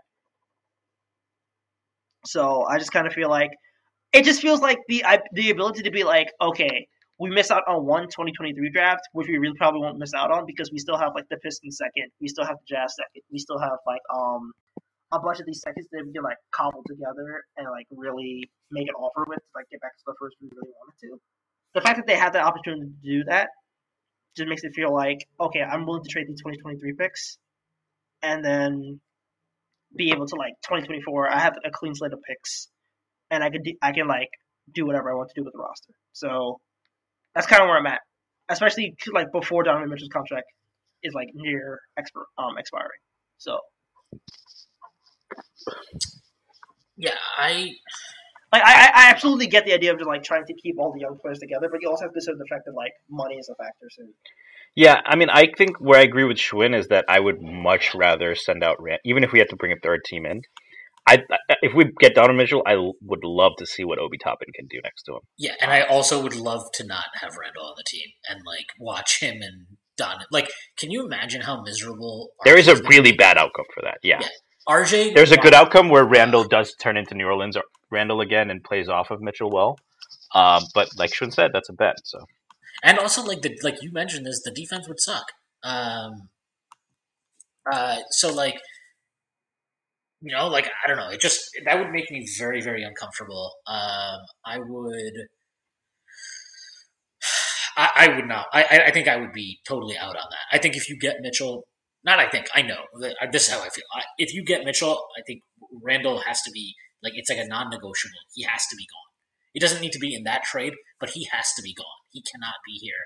We cannot deal with that because I promise you, what's going to happen is. It's going to be another season where for the first 30 games, RJ's hanging out in the corner and that's what we're doing with him. It's a waste of time. Which I don't even care about that if the offense is playing with pace and moving well. Again, if they are willing to, if Randall is utilized that way, I still think it's fine if RJ is more tertiary. That's not as long as if the team is also playing worse and it's worse on both ends. The one thing I'll say is that I am one of Quickly's biggest fans on here. I do think if we get Mitchell, it makes them a little bit more expendable. So that's why I wouldn't, if that's the guy we're getting, I'm a little more okay trading Quickly. And to that end, I am pretty high on Deuce and Rokas Jokubaitis as at least backups potentially. If we get Mitchell, so and Deuce. I'm much higher on Deuce. If you look at EPM, his shooting percentage, his projected 3-point shooting percentage is still really high because of the level of difficulty, the volume of shots he takes, and watch him shoot. If you're really worried about this dude's shooting, I don't trust your eye test at all. So that includes catch and shoot and pull up. So if we're trading for Mitchell, I think Quickly's Obi's the guy I'd really want to keep, and I'd be more okay with Quickly or maybe even RJ. Yeah, RJ's just not going to get traded. So he's not going to get traded. Yeah, it's like it literally doesn't even matter what we think. It's not going to happen, and they don't have the leverage. They don't have the leverage to pull that. So yeah, they're just there's no way that's happening. I agree with that though. That yes, I would rather. Not that I would rather, but if you're going to make a trade for Donovan Mitchell Quickly, you would rather trade. It's okay, you can admit it. No, I would rather trade Obi than Quickly for sure. But that's not. I would rather not trade either. But yeah, the thing with Quickly is I seriously, it's so annoying Tibbs didn't start him this year because I really feel yes, his shot creation still needs work. I mean, you watch the playoffs and stuff and you see, he has to work on getting his shot off in tight coverages, tight spaces, all that kind of stuff. That's definitely part of where he needs to grow as a player. But the stuff that he's already improved at is very significant. The playmaking stuff, and really, man, when you watch these games, if you go watch him from the start of the year and then you watch him at the end of the year, that leap in his playmaking is massive. It's not we joked about this last year a bunch, right? He's not a true point guard. He's not a true point guard. By the end of the year, if you were still saying he's not a true point guard, you just have an agenda or something. Because the shit he was doing at the end of the year was high level point guard reading defenses, understanding coverage, manipulating. Right? He was not just reading them. He was he manipulated the shit out of Miami's defense. Right? Yeah, right. It was basically him carving the defense. Look at some of the baskets he got Obi. I mean, he started doing this thing the last few games of the season where when Obi was in the corner, what he would do is he would tell Sims to come up and set the screen, and him and Obi had this. They knew as soon as Sims came up, Obi would cut to the rim, right, and he'd throw a lob, right. It's just stuff like that, and the thing is, it wasn't a set play. You can literally see quickly telling Obi to chill for a second, calling Sims up, that's him knowing what the defense is going to do, how they're going to cover something, and understanding, okay, this is how we can benefit from it. And he did it in a way because one of the issues with him, right, is Quickly, and he still is at heart, but he's kind of a chuck. And so his way of attacking defenses previously was all centered around his scoring, right? How he could draw defenders with what he did. And a play like that shows me him understanding how to create for guys without even having to put the ball on the deck, really. I just think it's those type of plays from him. And then Tyrese mentioned this, but I've clipped a bunch of plays the one hand cross court live dribble skip passes and stuff like that. That's a major leap. And I really think there's a world where he's a star. I truly believe that he has a star outcome. I think you can argue that his upside in that sense is maybe the highest on the team.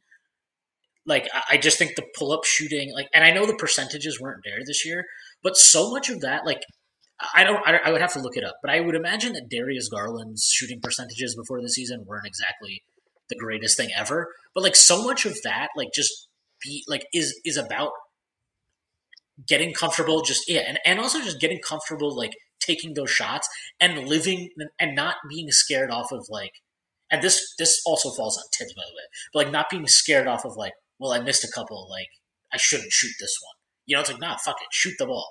If you have that shot, that should always be a shot for you, Emmanuel Quickly, right? And I think even Garland now, you saw this in the play-in games, he struggles with that balance a little bit, right? There are times where if he doesn't shoot, he's not shooting well, he's kind of hesitant to keep shooting. And that's part of it. That's just part of your growth as a player. But that's why the shooting percentage stuff to me doesn't matter, because the fact of the matter is he shot 39.5 and 34 from three. He was a league average true shooting. What we're talking for about guards, here, for guards, yeah, for a point guard specifically, even though he's totally not a point guard, unlike natural point guard Alec Burks. But what we're talking about then is if he maintains the improvements he made as a 2-point scorer, he went from 40, about 40.4, I think, his rookie season as from 2-point He to went from 40. he went from 40% to 45%. Yeah, And he also massive jump. he took massive leaps with the mid range as well. It won't show up in the numbers, but his floater got better, his mid range got better, and I think he took fewer floaters too. So it was took also fewer, and he got because better. he got to the his rim. He only took 6% of shots from within 3 feet of the rim last year. This year went up to 9. But it's not about that improvement as much as the floaters he did take are much better, right? And also that 9% is heavily increased for the back half of the season. I think post All-Star break he was at 24%. Wow.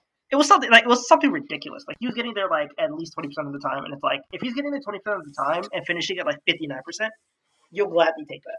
Yeah, and because his floater is going to be much better. And so once I think he left out, he left off on the court as well. He could definitely get to 62, 63. And if he can get to 62, 63, making 20% of his attempts there with an elite pull-up shooting game.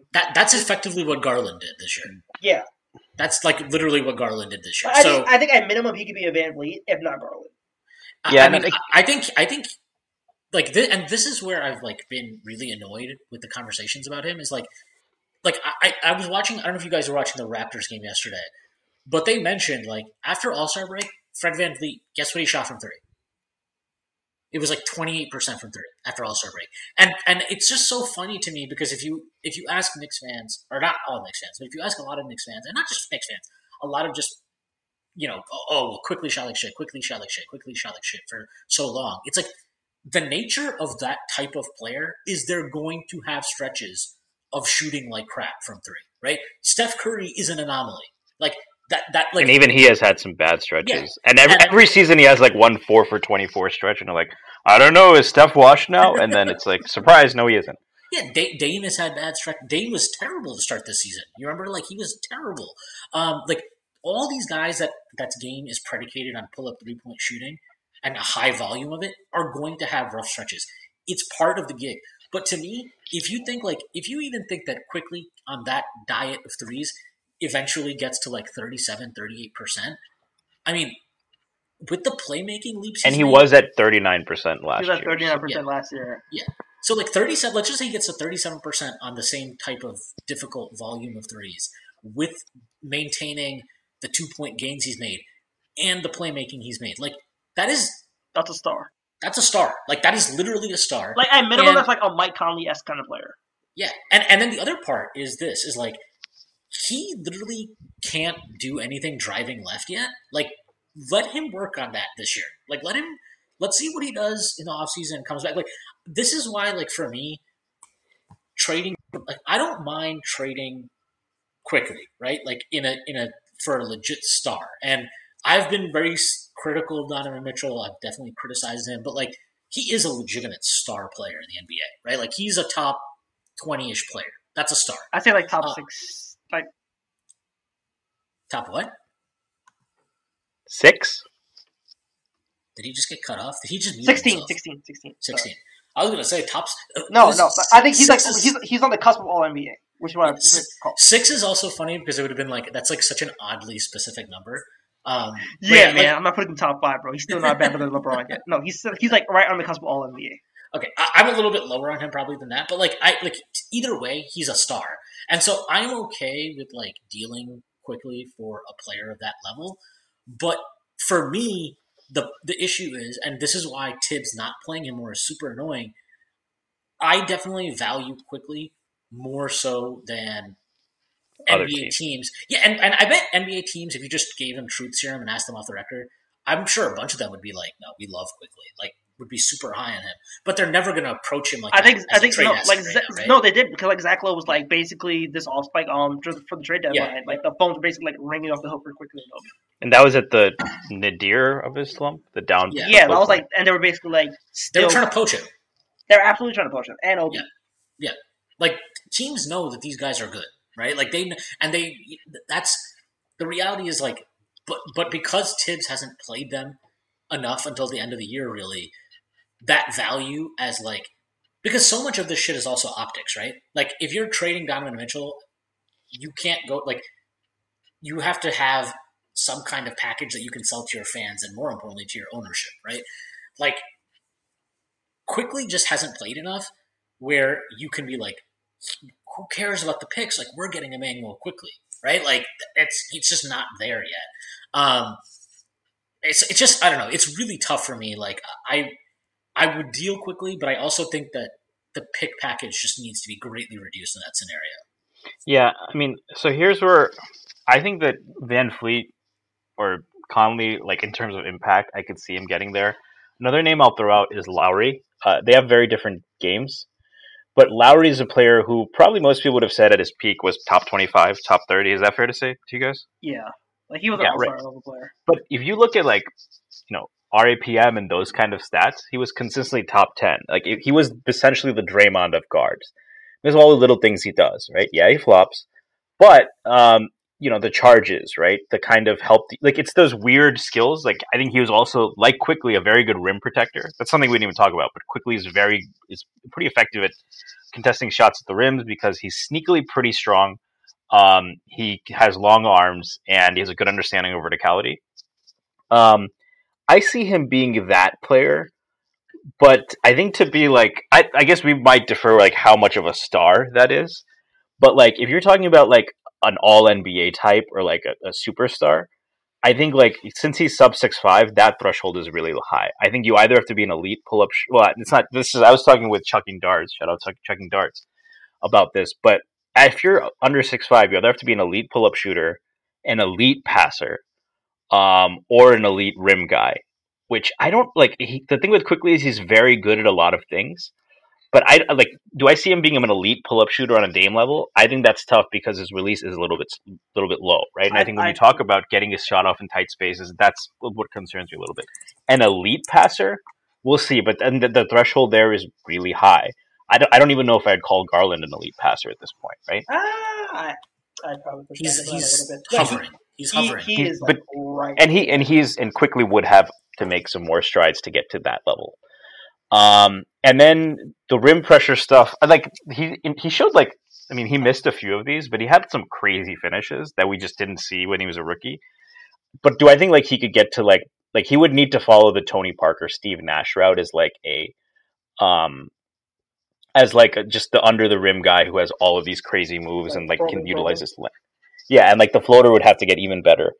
I think I see him eventually like his ceiling as a sub elite player.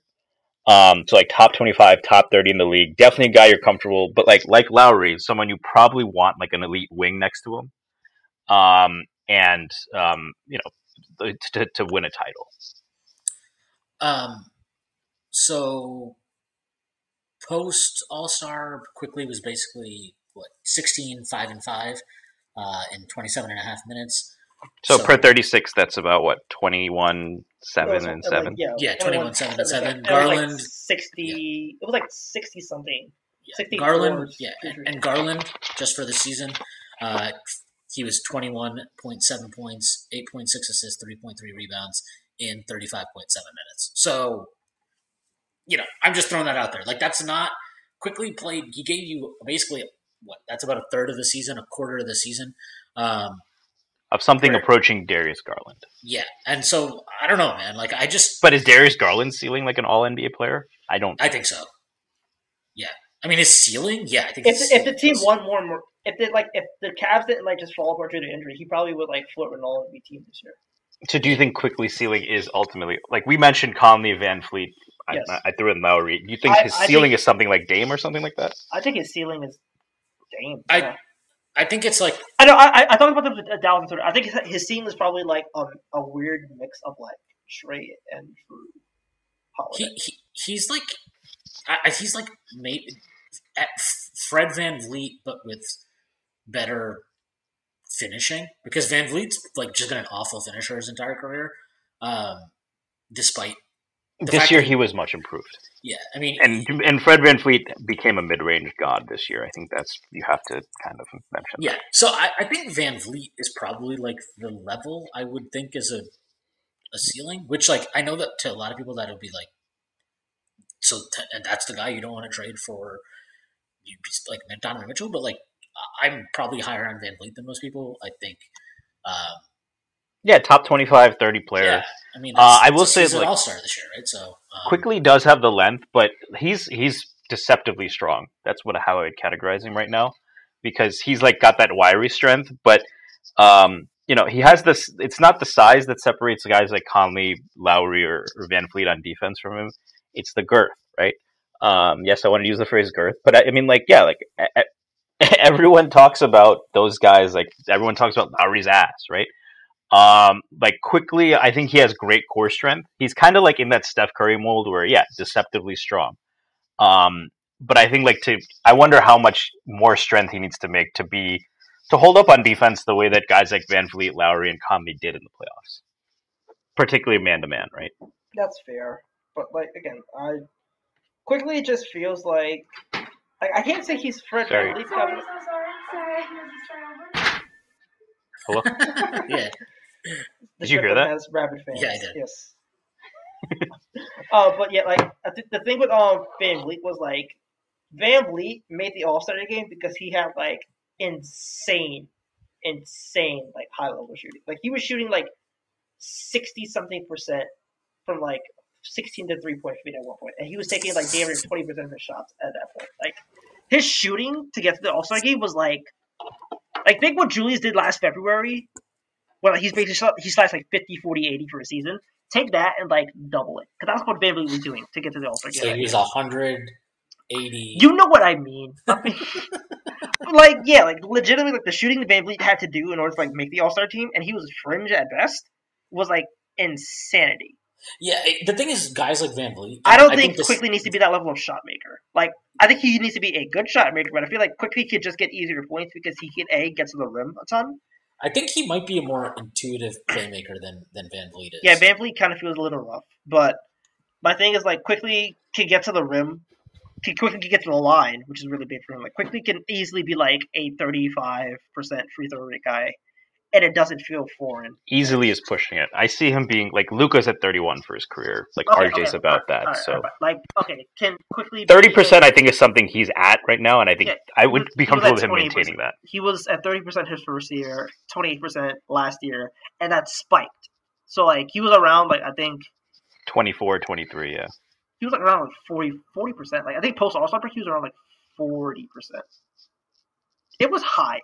Like he was getting to the rim. Like he would basically have games where like he would take more free throws than shots, and it would be like insanely efficient. But again, like I think that's the thing Quickly, like because how many times have you seen somebody like his size get to the rim and get to the line that much while also being like an elite free throw shooter?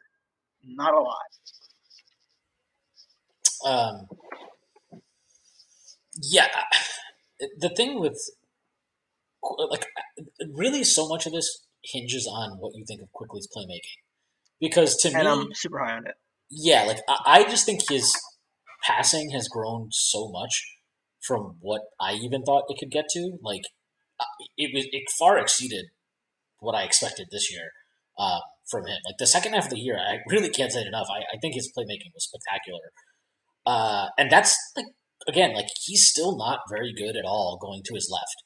And I'm not just talking about like finishing going to his left. I'm talking about like just ball handling with his left hand. He looks noticeably slower going left. That's when you see him get walled off more often. Yeah. And so like I think to me, so much of the bet just ultimately comes down to that specific element of his game. If his left hand dribble is even like 85, 90% of what he can do with his right, I mean, that opens up so much for him, and it really changes his trajectory, I think. So I don't know. It's tough for me. Like I think you have to be okay with dealing him for a player of like Donovan Mitchell's caliber or SGA or somebody like that. Those guys that are not clear. Yeah, no, not Cat. Not like guys that are clear cut number one best player on a contending level teams, but guys that are. No,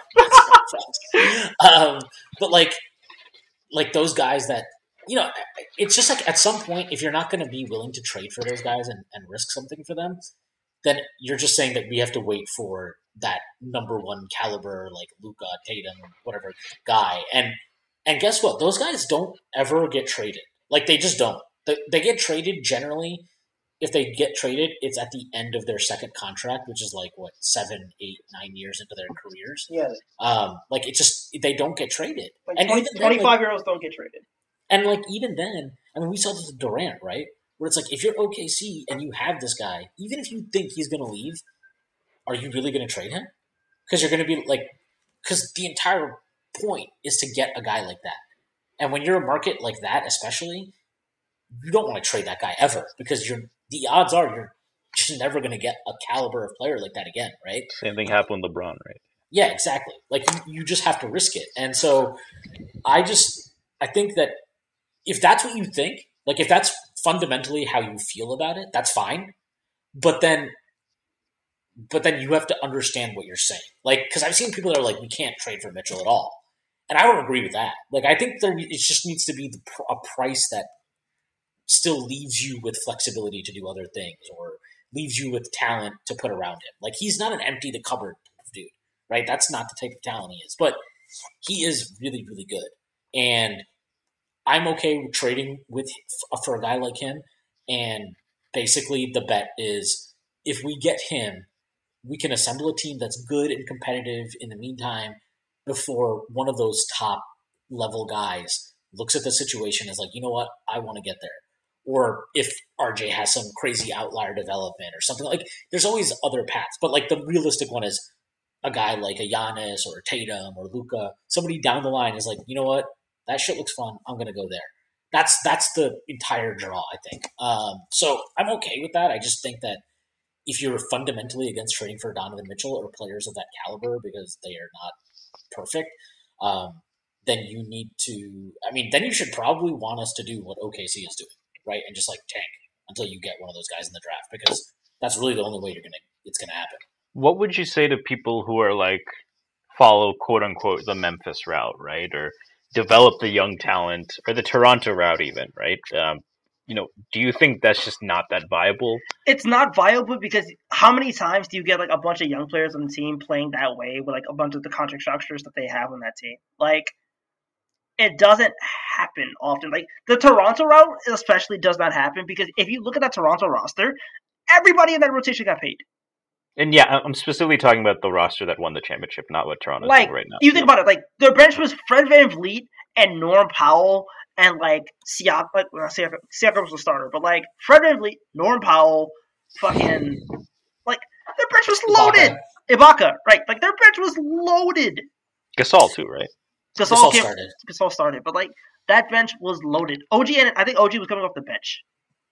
Like, well, OG sucks. So shut the fuck up. Anyway, yeah, literally, like Norman Powell, Fred VanVleet, OG Anunoby, and like fucking Serge Ibaka was your bench. Like, yeah, look, what I will say is this though, I'm fine with that to a point. Like, and then also to add real quick, sorry, yeah. They also like basically did a thing where like they extend those guys early, had them on like cheaper contracts than they were actually worth, and then all of them kind of hit at the same point.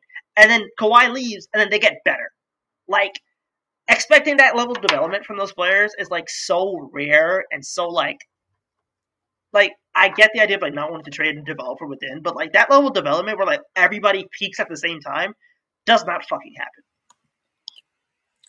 Yeah, I will say I think it's okay to do that. Like, I think the Knicks are actually in a position where they maybe should just do that next year. Just play these young guys a bunch and be okay with that and see what happens. That's what I want them to do in a very normal scenario where they don't. But you'd prefer to trade for Mitchell to that, I guess, right? Just it depends on the price. Everything depends on the price. But like, if you have the opportunity to trade for a star, I mean, that's what you do. I mean, I promise you, if Memphis had the opportunity to trade for Donovan Mitchell, like they would want to do that, right? Like every team wants to trade for a star. Even these like Memphis and all this shit. If they could lose this first round series, if they lose that first round series, you think they're going to be sitting here talking about their depth and bringing everybody back next year? Absolutely not. They will make a move. They have to make a move. Basically, they have 3 picks this year. I mean, they traded Grayson Allen for like no reason and got basically nothing back because they didn't want to pay him. And their cap situation. I mean, Josh's probably going to get extended this summer too, right? He is. Right. He's absolutely getting extended this summer. Right. So and it's just like max. So. Yeah. So it's just like it's everything is to a certain point. It's fine, but like I mean, even the Toronto example, like they rolled the dice on Kawhi. That's why they won. The depth was great. Obviously, they had still. And that team was strong blowing it roster. up if they didn't win the championship. The team was blowing it up. Right. That So was the it's whole just point. They like rolled the dice. yeah. So at some point you got to roll the dice. Maybe you don't think that time is now, and that's okay, and are just more focused on trading Julius Randle and shit like that, which is kind of where. And it I'm might at. not be the time. The time might not be now, but at the same time, like you look at the pick situation of this team, they just have like too many picks coming in to the point where it's like, okay, well, if you're just keep making picks without like doing anything, those picks won't play. Yeah, with you. All right, I think that's a good place to end it. Tyrese, thanks for coming on. Thanks for allowing us to yell at you. I appreciate it. Let the people know where they can find you and plug anything that you'd like to plug. You can find me at FBL_Sam on Twitter. I talk about betting a lot, and I have a lot of good tweets. London's Theory on Twitter. Yeah. I have nothing to promote right now except for like Strickland draft stuff coming soon, hopefully, when I have time with grad school. Good to hear. Stacy, people know where they can find you and plug anything you'd like to plug. Yeah, as you guys know, StacyPadden89 on Twitter. I'll second Tyrese and say we have some exciting draft content coming up as we get geared up. And in the case we keep the pick, there's a lot of interesting guys either at 11 or if we move into the top 4. Yeah. Welcome to the House of Eason, by the way. All right, I have nothing to plug, so I'll just plug all the work that. Plug your fucking mouth, maybe. Thought about that? That is awkward. I'm going to plug everything that everybody does at the Strickland other than Tyrese, who's terrible. That's great. Saw that one coming. Yes, and I am going to also plug the fact that the Nets fucking suck, and I'm very happy they're down 3-0. They deserve shit because they are shit, and they are a miserable, miserable team that is everything that is wrong with the state of the NBA currently, and they are getting their just rewards for it. Also, I must add, fuck Spike Lee for being a damn groupie. And if you actually think Spike Lee was right, if you think Spike Lee was right 2 years ago, you support Charles Oakley, and I feel like that's lame. Spike, you got to do the right thing, man. Spike hasn't put out good movies since the 90s, and that's all I have to say. All right, that's our thought for today. I hope everybody has a great week, and I'll see you on the day.